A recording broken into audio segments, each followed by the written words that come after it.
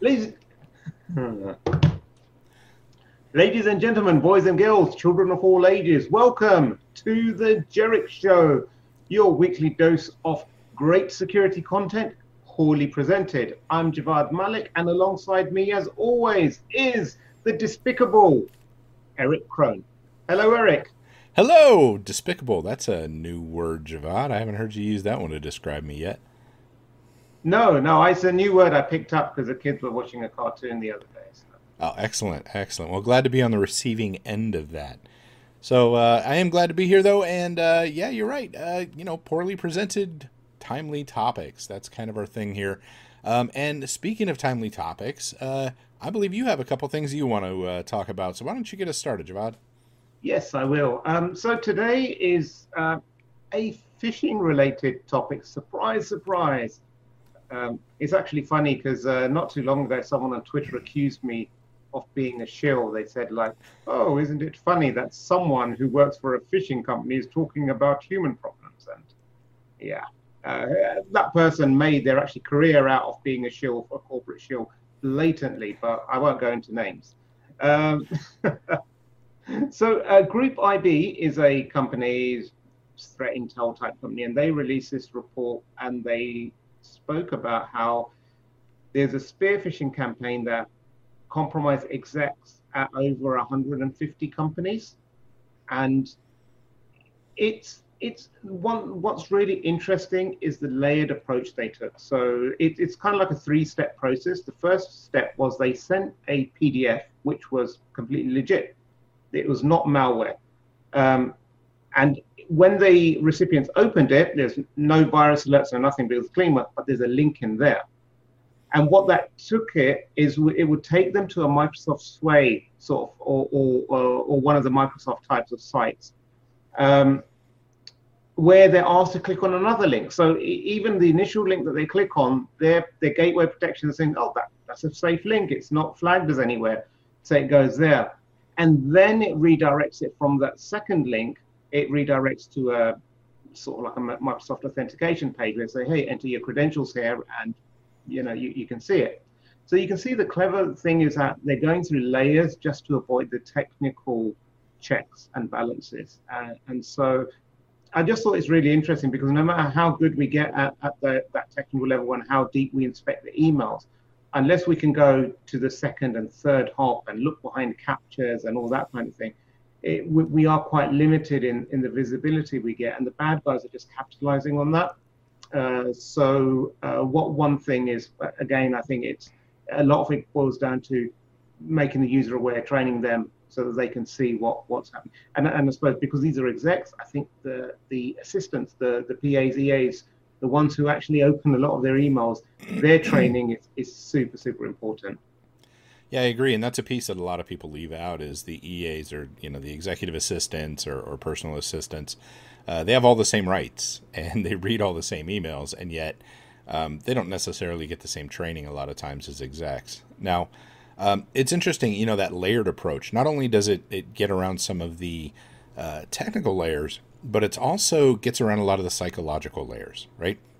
So you open it, you look at it, you go, oh, well, this document's safe, right? They figure out that the document's safe, and now their guard goes down. So then they click on something else, and it takes them somewhere else, and then follows up like that. But by that time, they've already established in their mind, well, it didn't trigger any alarms. I hovered it. It went to where it said it was going to go. This is obviously safe. And then they stop looking. They stop being concerned about it, right?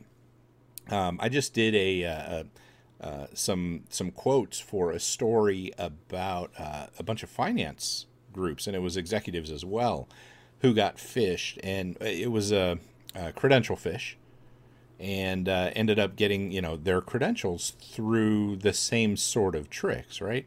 Basically sending them something, having them go through a couple steps to a login page for Microsoft, and then grabbing their credentials, and then it's all over with from there. Your CFO loses their email account, doesn't know that someone else has access.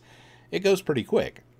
Next thing you know, there's wire transfers happening, things like that. So, very similar sort of situation, and we're seeing this just over and over again. And I think it's funny, like, You mentioned somebody was giving you a hard time about talking about phishing. Well, quite frankly, I mean, yeah, we work for a company that does simulated phishing and training, but dude, we're here because we actually think it's a problem. And I think we're kind of backed up on that out there. When you look at what it is that causes all these breaches and all the problems, it is almost always phishing. I mean, how many times have you opened a news story and you're like, oh, it's going to be phishing, right? Yeah, yeah. So yeah, it's and the social engineering piece is incredibly fascinating with this, the psychology that they get into behind it. It's why I love talking about that side of things. But the tricks and tips that they use, or tricks that they use to get people to do stuff, it's pretty interesting to watch it kind of play out. Now, from my side, what I wanted to talk about today was a little bit, speaking of tips and tricks. We're going to be coming down on the back end of this COVID-19 virus, at least here in the U.S. I don't know about where you're at, Javvad, but we're starting to open things back up here. And we're talking about, the state is opening up. Some of the beaches here in Florida are going to open again on Monday. They're wanting to do social distancing, all this. But companies are also starting to open up on Monday. And what that means is people are going back to work. And the chaos that we saw as everybody was coming home is going to be recreated in some senses going back to work.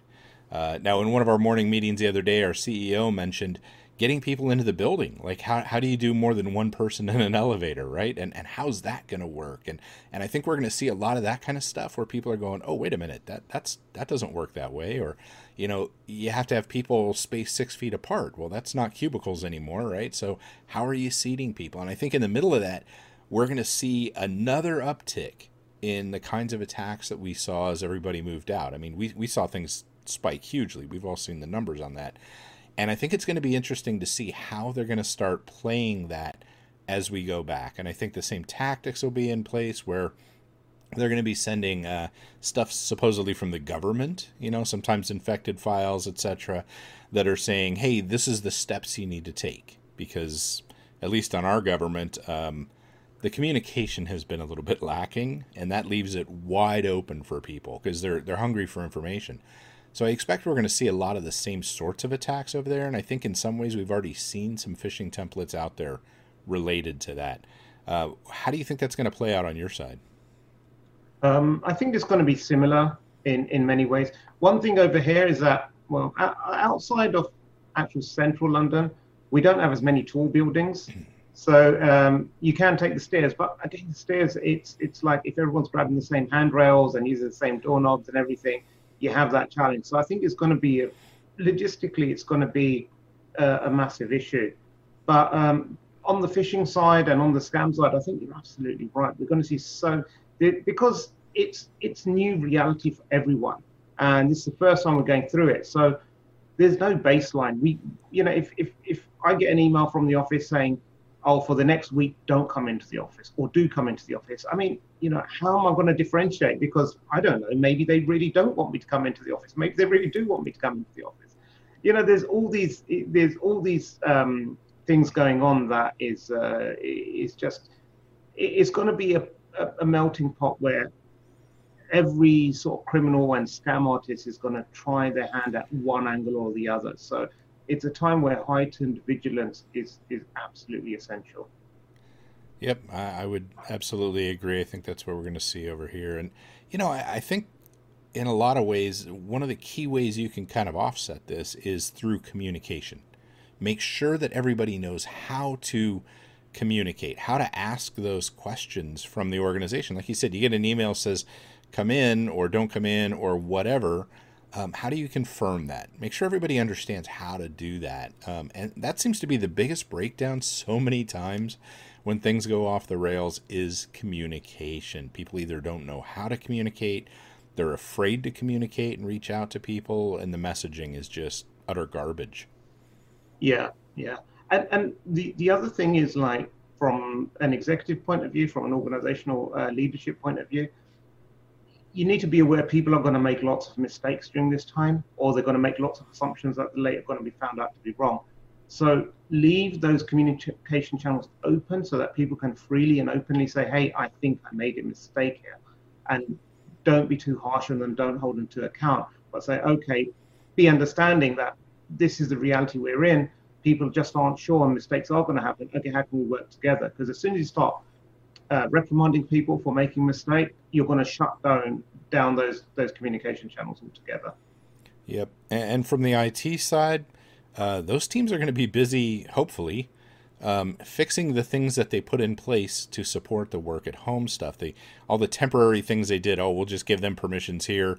We'll just open this up. We'll, pop this out, RDP out to the internet, right? We've talked about that. There's going to be a lot of stuff going on there that maybe a lot of people don't realize.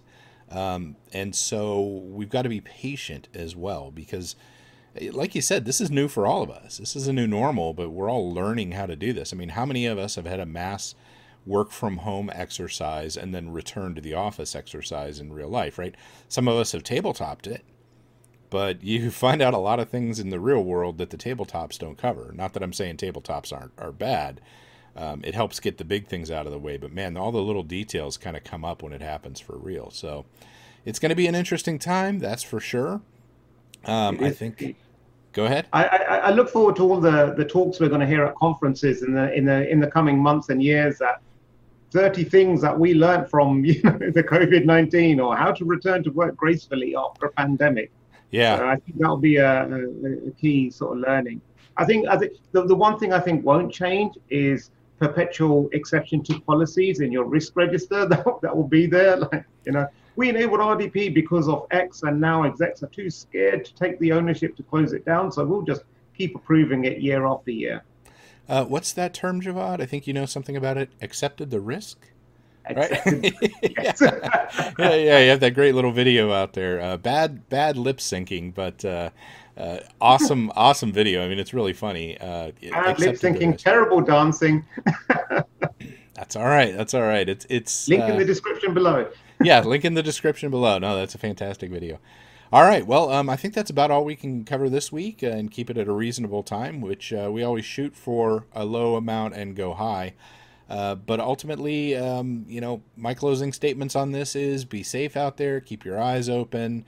Don't forget to have fun in the middle of all this. It's something that a lot of people are forgetting to do, myself included. But have some fun, enjoy yourself, and let's hear what you have to say, Javvad. Yeah, so one thing I've seen is on Twitter lately, there've been a lot of these kind of like these chain tweets going. They're a bit of fun. It's like you choose like what are your top 5 favorite films or your top albums from the 90s. You list them out and then you tag your other friends.